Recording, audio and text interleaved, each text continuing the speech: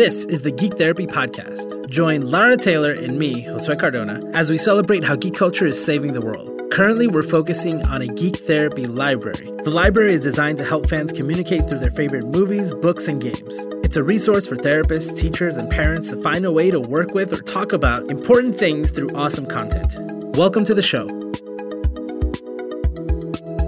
Welcome to Geek Therapy. I'm Josue Cardona, and with me is Adam Johns. That's me. And Adam Davis. That's me. So we just went to PAX East. We got to hang out. It was fantastic. Oh, it was super fun. We got to see each other in person for the first time. We met the first time. Was that like 3 years ago, Josue? Yeah, I think so. Yeah. It was a while ago. We had a video chat like 3 years ago, and then it took us 3 years to actually meet in person. Yeah. Yes. I was not disappointed. Were we taller or shorter in person than you expected us to be? Both. I'm the tall one. Unfortunately, I did not get to see your panel. You guys went to my panel, and I didn't go to your panel at PAX East. Yeah. Which is messed up. So we hold it against you a little bit, yeah. Good, yeah. No, never forgive me. But I'm glad that you guys recorded it, and we have the audio here, and we can share it with everybody who wasn't there. And I'm glad to do that. And I know that I think it was like cut off at the beginning. So can you guys kind of set it up and tell us what it was about and kind of maybe if we missed anything at the beginning? Yeah, so this was our first time presenting at PAX East, and we had our largest audience yet of like 400 people. And I was nervous, so I forgot to hit the start button of the recording at the very beginning of the panel. And then I remembered it when I was like in the middle of telling a story. So our recording misses the intro. So when people are listening to it, we'll give you like a quick update about what happened in the panel before what you guys are going to hear. So at the beginning of the panel, we talked about how... Well, picture like a room. It's full of enthusiastic people. And there's people in costumes, and there's sort of people that are coming in, and they're sort of looking at us with like a doe-eyed, like waiting in anticipation for us to start. And I'm like sweating. No, I was cool. But yeah. So at the beginning of the panel, we talked about how the plan for the panel was we're going to talk about the past, present, and future of therapeutic gaming. And that Adam and I, we thought when we started Wheelhouse Workshop that we were the first ones to come up with this brilliant idea of using role-playing games intentionally for therapeutic purposes. And it turns out what we've learned over the last several years of doing this is that we're not the first person to come up with this idea by a long shot, by decades. There have been people doing this kind of work all over the country. And so what we talked about in our panel was our journey learning how to use role-playing games therapeutically and how that probably mirrors most people's experience. People who thought they invented it had probably a very similar experience to ours. So we told our journey of creating Wheelhouse Workshop, some of the stories along the way. And essentially the journey sort of starts off with we met in grad school, and we were working for an organization that was using tabletop role-playing games and improv groups as sort of drop-in social skills groups. And at the time, Adam was studying drama therapy and was getting an opportunity to really see how those drama therapy techniques could be used really effectively with the improv groups, really focusing on specific skills. So if they needed to work on eye contact, you could play games that really focused on eye contact or body awareness. And meanwhile, he would run the improv groups starting, and then would run the Dungeons and Dragons group right after that. And we started to see a lot of opportunity for many of the exact same things that we could use in the Dungeons and Dragons groups. So then we started playing with Dungeons & Dragons the same way we were playing with the improv groups, and we started making lots of discoveries largely by accident. And that's basically where the panel audio cuts in, is a story that we tell about some of these discoveries we made at the very beginning of our time using RPGs intentionally. I'm glad that you guys brought up the fact that you thought you'd made, like you were onto something brand new, and then you find out, oh, lots of people have done this before. Yeah. And for a lot of what I've done, I've been able to go back and see some of those things because there were books written and there were some things written online, but not a lot. So it was mostly just in the form of published books, in the 90s and early 2000s. Mm-hmm. So I really feel like by doing, this presentation is also on YouTube right now, and by providing the audio, doing YouTube, doing podcasts. This is the 2017 version of, being able to share that information and kind of build that community. So it sounds like, I think it's a good idea for all of us who are doing this type of work to do, I don't know, more media stuff, maybe more podcasting. So people learn about what's going on in I think we're doing really cool stuff. It's like the whole reason why this podcast started was for people like us to share those stories. I totally think that's true. And actually, we really talk about, in the panel, actually, we talk about the idea of how important it is that we as a community are all contributing and talking with each other and sharing stories and publishing and creating awareness around the many good things that we do. And one of the things that we have seen so much of is that we hear all of these stories about other people who also believe that they've invented this. And the challenge is, they never told anybody, or they only ever told the people who were closest to them. And now finally we're getting a chance to reach out for people like you, Josue, or other people who are finally really stepping up and saying, here's what I do and here's how amazing it is. And that's incredibly important. And those achievements should be celebrated and announced to the world. It's also a sharing of ideas, like we learn so much even from just the casual conversation of, well, did you try it like this? Or I once tried this and it worked really well for this type of patient or client. And I don't know, those small moments are like, we can learn so much from each other. One of the first episodes of Geek Therapy that I was super excited about was, someone reached out to me and said, hey, I caught wind of your show and I just wanted to tell you that I'm like 30 years old now, or I think he was in his 20s. I recorded this a couple years ago. And he said, yeah, when I was a kid, I had this experience with a psychologist who used Batman comics with me. Mm-hmm. And so we're talking like 15 years before I even had that idea. Someone did that and he was able to talk to me about what an effect it had on him still 20 years later. And I mean, we can create that now. Like we can create that conversation and this log of like you said, accomplishments, but it's more like it's like these small experiences. Again, they're just like learning experiences that I think are really, really important to share. Yeah, absolutely. And that's one of the things that Adam and I set out to do from the beginning. We've spoken now 11 different times around the country about using RPGs therapeutically. And we've seen a lot of people who have been doing this in their own little silo somewhere without really getting an opportunity to talk about it or share their ideas. And a lot of people who want to start doing this, they give up. They don't keep doing it. There's a lot of other pressures that keep it from really taking off.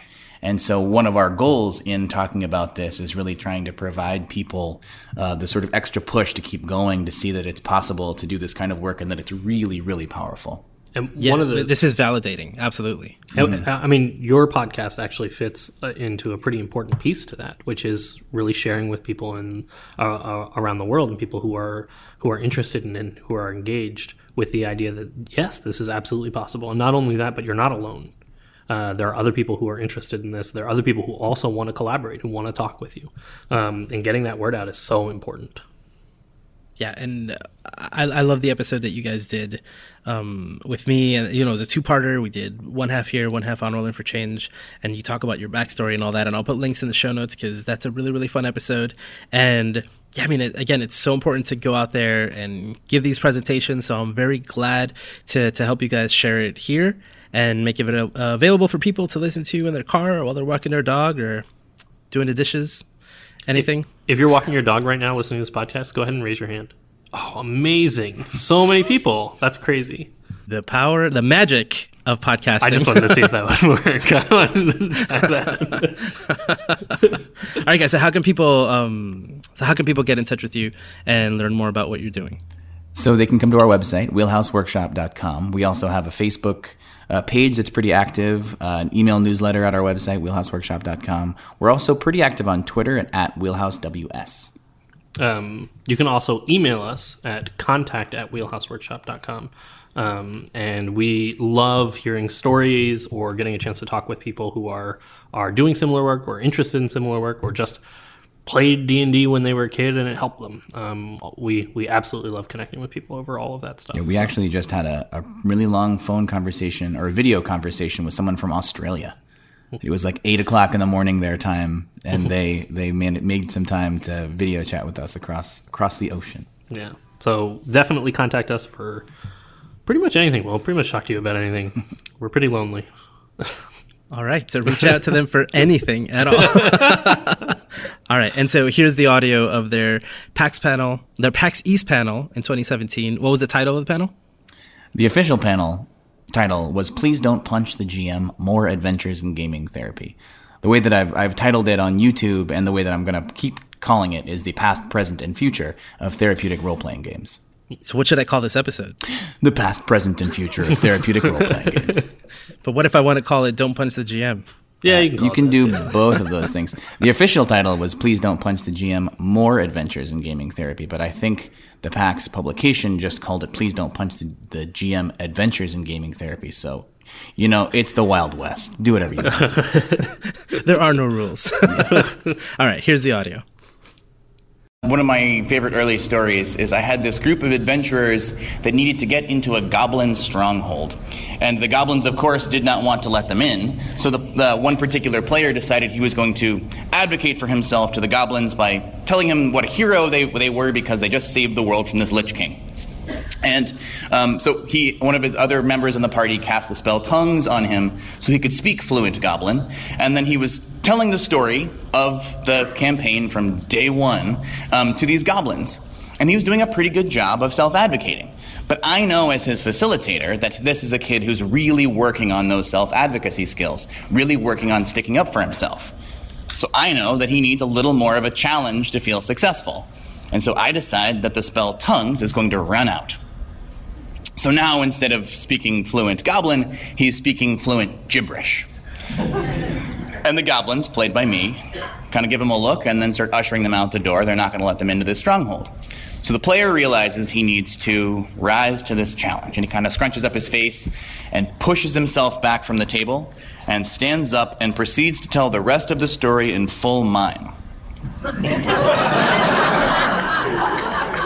And so he gets up and describes how they had a sword fight with the minions of the Lich King, and then they used this black onyx spearhead and stabbed it into the body of the Lich King, and then it dissolved into acid and melted away the coffin, and he breaks into a full sweat. And I, as the goblins, now just look at him with, wow, what an amazing story you just told. Come on inside, free room and board. And this player came back to the table with just this absolute look of beaming pride on his face, how well he had self-advocated for himself. And I realized in this moment that social skills, like any kind of skill, require feeling successful. And the only way you can feel successful is if you are challenged. And it's my job as the game master to set that challenge level exactly where the player needs it in order to feel that success. And we've learned essentially that idea of having to build on those successes has become a huge part of our model. But not only can we do it that way, but we can do the opposite. And we can take the challenges of the players and put them on the characters. In a lot of those early days, we didn't have any intake forms, so we didn't have any idea what kinds of challenges we were going to have coming into our groups. In fact, we didn't actually know even how many people were going to be there or what their ages were going to be. So Adam and I had to plan our groups at the start of every quarter pretty flexible. In one instance, we were planning the very, very classic tavern meetup, where all the players are going to meet together in one big group. We normally split into two tables, but in this case it was going to be one big group so we could figure out who would mesh well with who. And we actually had so many people that we couldn't fit them all around the table, so we all met on the ground. We sat on the ground and we checked in as one big group. And it was classic. They would come into the tavern and they would put their weapons into a magically sealed chest, so they're not walking around a tavern carrying weapons around. And so everybody came in, they put their weapons in, they sat down, they got soup. We don't serve alcohol in our campaigns, so everybody drinks soup from mugs.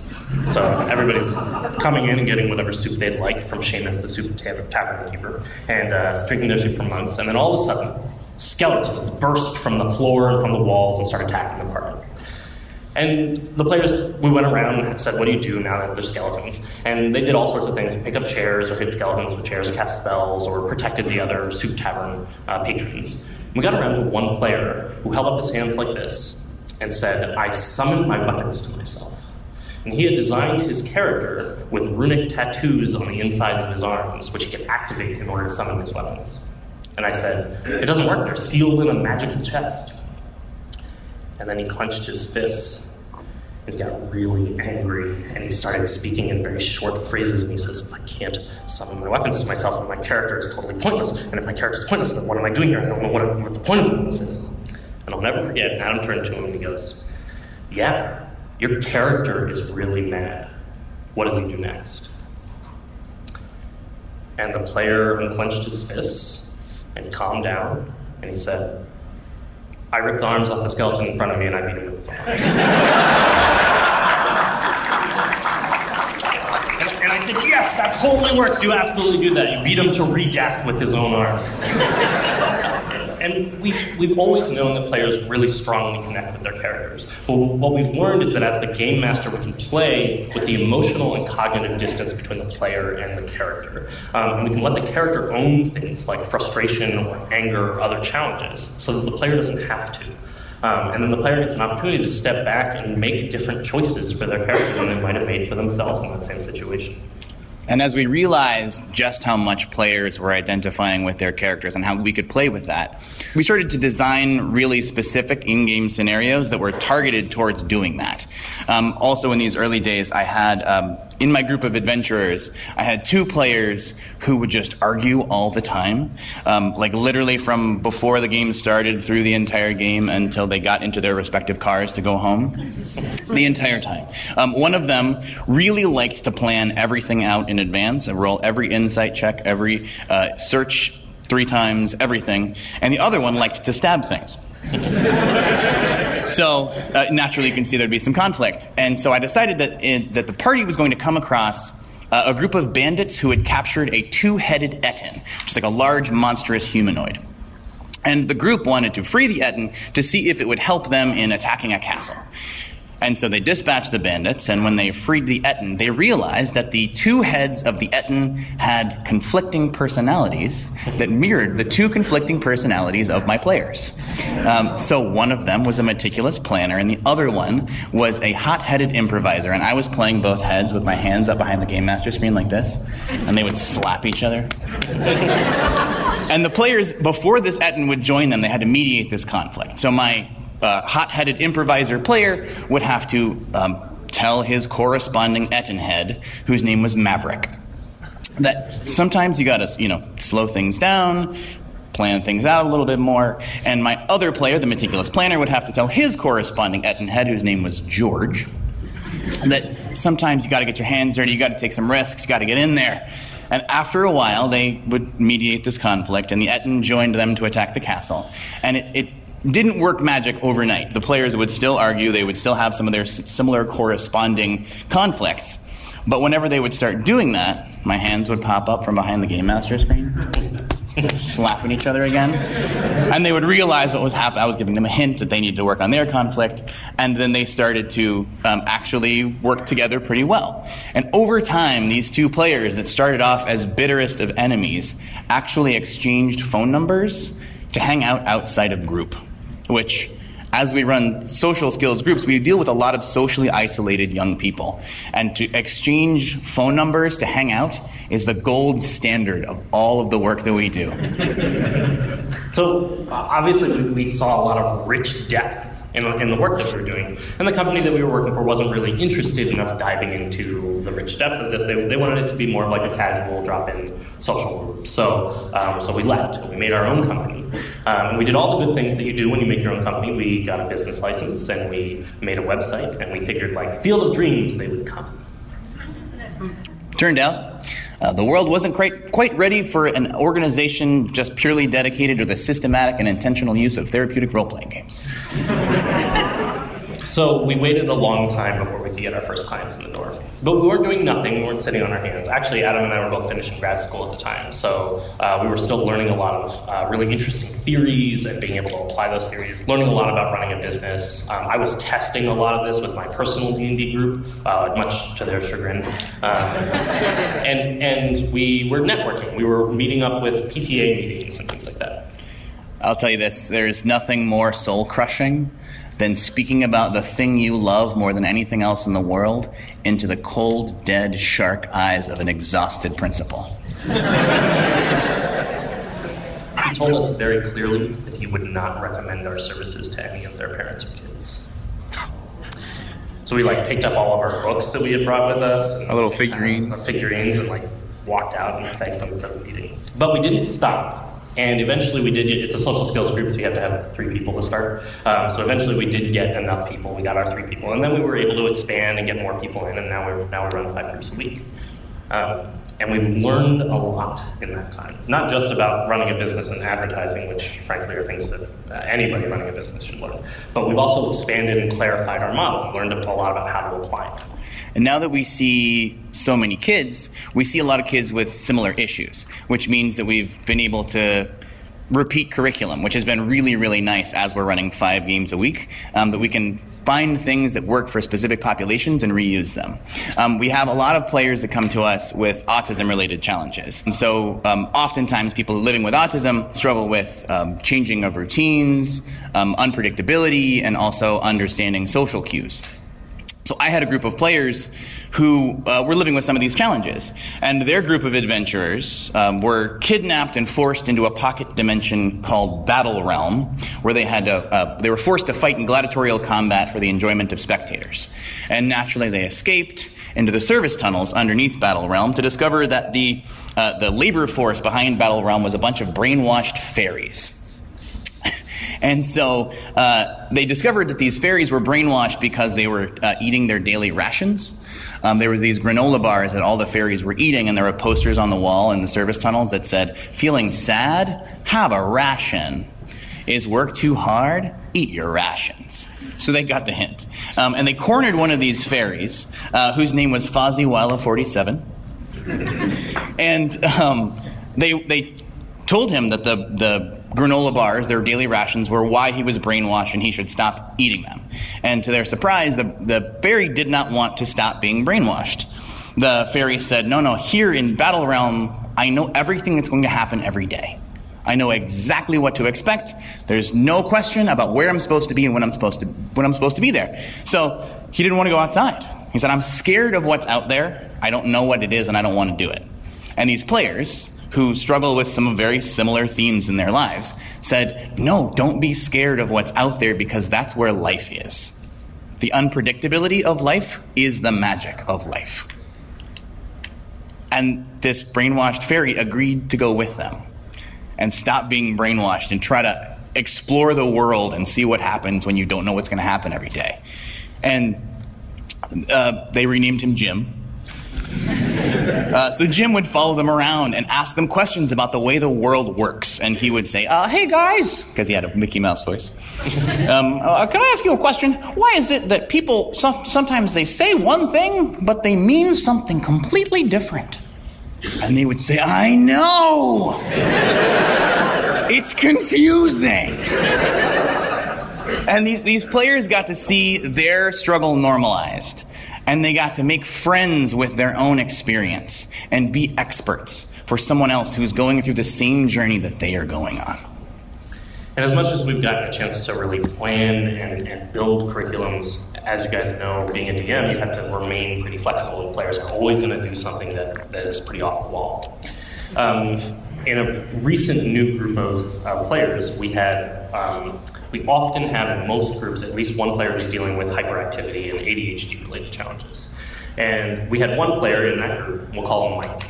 And Mike came in and said, I want to make a character, and my character is hyperactive and has impulse control issues. And we learned very early on that it was an appropriate character for Mike to play.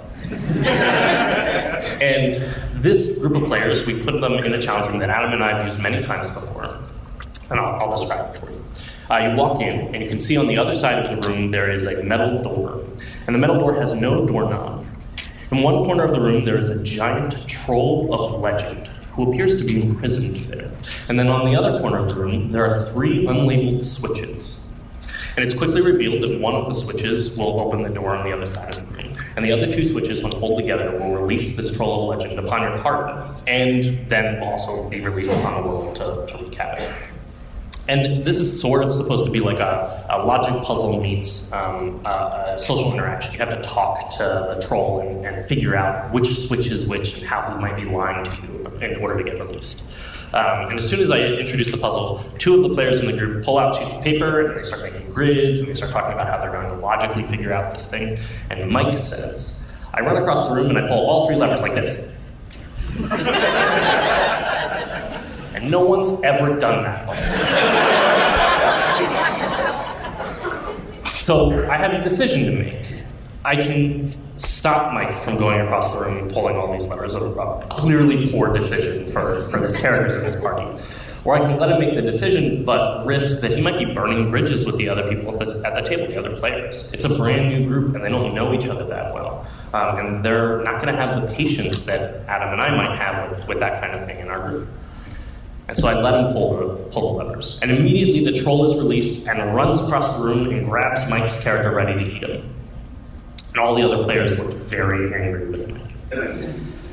And I said, we're going to pause here for a second. And I want you guys to remember that your characters are different than you. And your characters might make different choices than the choices that you might make. And it's important now that the rest of the party has a chance to decide, what would your characters do here? Would they go through the door and abandon Mike and release this troll onto the rest of the world? Or would they back up their teammate? Would they hold together? Would they try to work to maybe re-imprison this troll? It was impossible for them to beat, by the way. But maybe re-imprison him so that they can free their friend. And it took some debate. They really tried to figure it out. But eventually they did decide that they were going to free Mike's character. They were going to re-imprison the troll. They lured him back into the cage with the promise of delicious, tasty children. Which, trolls love delicious, tasty children, apparently. And they freed Mike's character, and they flipped the switches and re-imprisoned the troll. And at the end of every session, we do a checkout where we ask questions about the game and give them a chance to reflect on it. One of the other players, not Mike, but a different player, said that he really appreciated what Mike's character did because he struggles with impulse control challenges too. And it made him empathize with Mike's character. And that was why they were there. That's why they were in the group, to be able to work on those issues. And even Mike, at the end of that game, said that he wanted the other players' characters to help his character work on how to be less impulsive. And that's awesome. That's exactly what we want to see. A chance to be able to reflect, a chance to be able to have some distance and use your character, use the game to help improve the skills that you know you're working on and that you know you can build and improve. And that mostly brings us up to speed.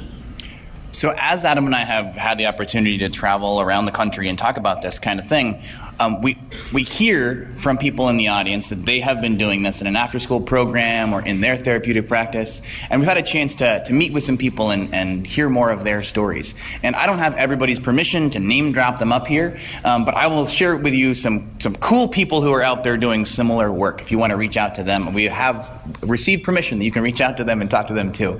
Actually, the group that we used to run is actually still going in Seattle, and Dr. B from Take This is actually running those groups.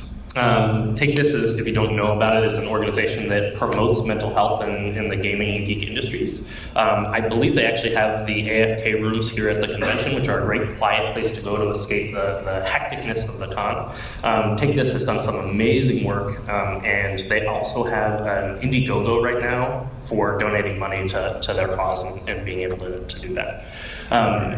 Kickstarter. Oh, did it finish? It was a Kickstarter? The Indiegogo got prematurely closed, and they decided to launch a Kickstarter in its place. Oh, So gotcha. that's open now, so donate. It's a Kickstarter, not an Indiegogo. Go to the Kickstarter. They need the funding. They're a great organization. I totally support them. There's also an organization actually not too far from here in Pennsylvania called the Bodana Group that has done using role-playing games with sexually aggressive youth, which is an incredibly hard to work with population. And they are building up and expanding their groups as well. They also have a small con called Save Against Fear aimed at role-playing games used, or games of all kinds, I guess, used for therapeutic growth. Over in our neck of the woods, in Spokane, in Washington, there's a guy named Hawk Robinson who for the last 10 or 11, maybe even 12 years has been compiling research for how role-playing games of all kinds, LARPing, computer role-playing games, and tabletop role-playing games can be used for psychological growth and change. And he runs his website, rpgresearch.com, and if you like to look up research articles online like I do, it's an awesome receptacle for all kinds of research about role-playing games. He also recently bought RPG Research a trailer, which he's been driving around the West Coast. His background is in recreational therapy. And he's been driving this trailer around to different treatment facilities so people with mobility challenges and wheelchairs can leave the treatment facility and roll into the wheelchair to play a recreation therapy-informed role-playing game to help people get a chance to get out of the mundanity of their treatment facility and play a role-playing game. It's a really cool project. He has a Patreon, and I think he also might have an Indiegogo. But if you want to reach out to us, we'll send out links. There's also, early on when we were doing a lot of this work, there was a book that we used, which is The Functions of Role-Playing Games, which was written by a woman named Sarah Lynn Bowman. And she has done some amazing work with live-action role-play or LARP around the world, both for educational use and therapeutic use. And she's gone to other countries. It's really, really amazing. And it was one of the texts that we essentially used for starting out, for being able to really build some foundation in theory. And she's done some super cool stuff with EduLARP, like helping doctors improve their bedside manner, helping educate about the AIDS crisis in the 80s, some really, really cool and interesting social service work that she's doing using LARP. And what we're starting to see now that's maybe different over the last couple of decades is that all of these groups and all these individuals are starting to talk to each other and starting to share a lot of their models, starting to share a lot of their ideas. And because everybody thinks that they invented it, they all have different terms for it. So things that we may call one thing, another group calls a different thing, and now we're finally starting to build a lexicon and build an understanding, a real idea of how this works and what works best. And that is an amazing place to be. Because Adam and I get to speak at all these cons, and we get to hear about lots of people who are running after-school programs, or who are running games in hospitals, or who are running games as part of their practice.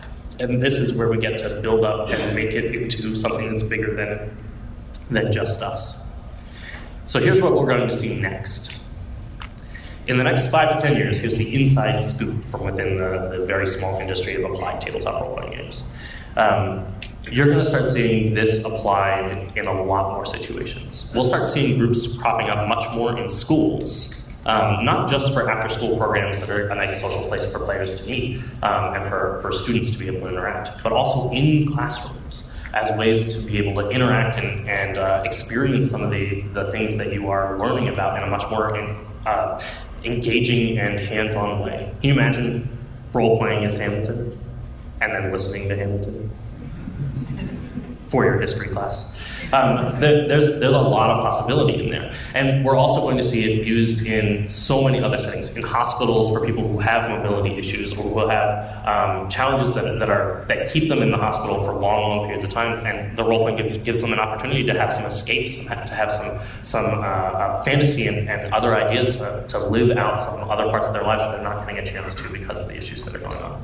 But we're also going to see it for issues that are related to different things. Adam and I use games specifically for social skill development, but we know that they'd be great for other forms of anxiety, for depression, for PTSD. We're looking forward to seeing a lot of people use this with the military, also a very hard to work with population that doesn't get a lot of services. And so we're going to start seeing this kind of work being utilized for helping people through those experiences. And we're going to start seeing it with families.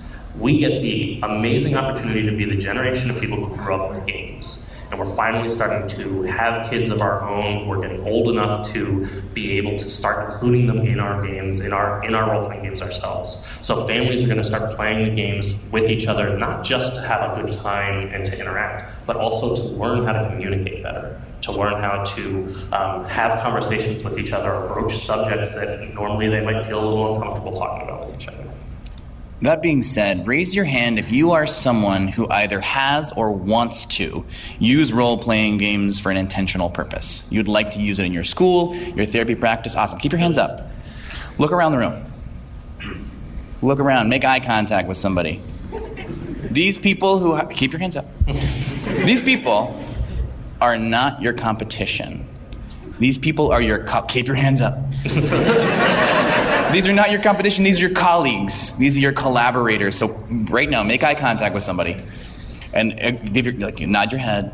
You guys are going to meet in the hallway after this, and you guys are going to swap stories and share ideas, because we are the future of this field. And not only are you going to share with each other, but we want you to share with us or share with others. Reach out, share your stories, but also share your ideas and share the things that you want to work towards. Because this is where we're going to build something that is way, way bigger than what any of us can build, than what Adam and I can build. We're going to build something that is much, much bigger, that gets to the core of what things like role-playing games can give you. All the amazing experiences that come along with that. Thank you. You've just listened to Geek Therapy on the Geek Therapy Podcast Network. For more about Geek Therapy and our other podcasts, visit geektherapy.com.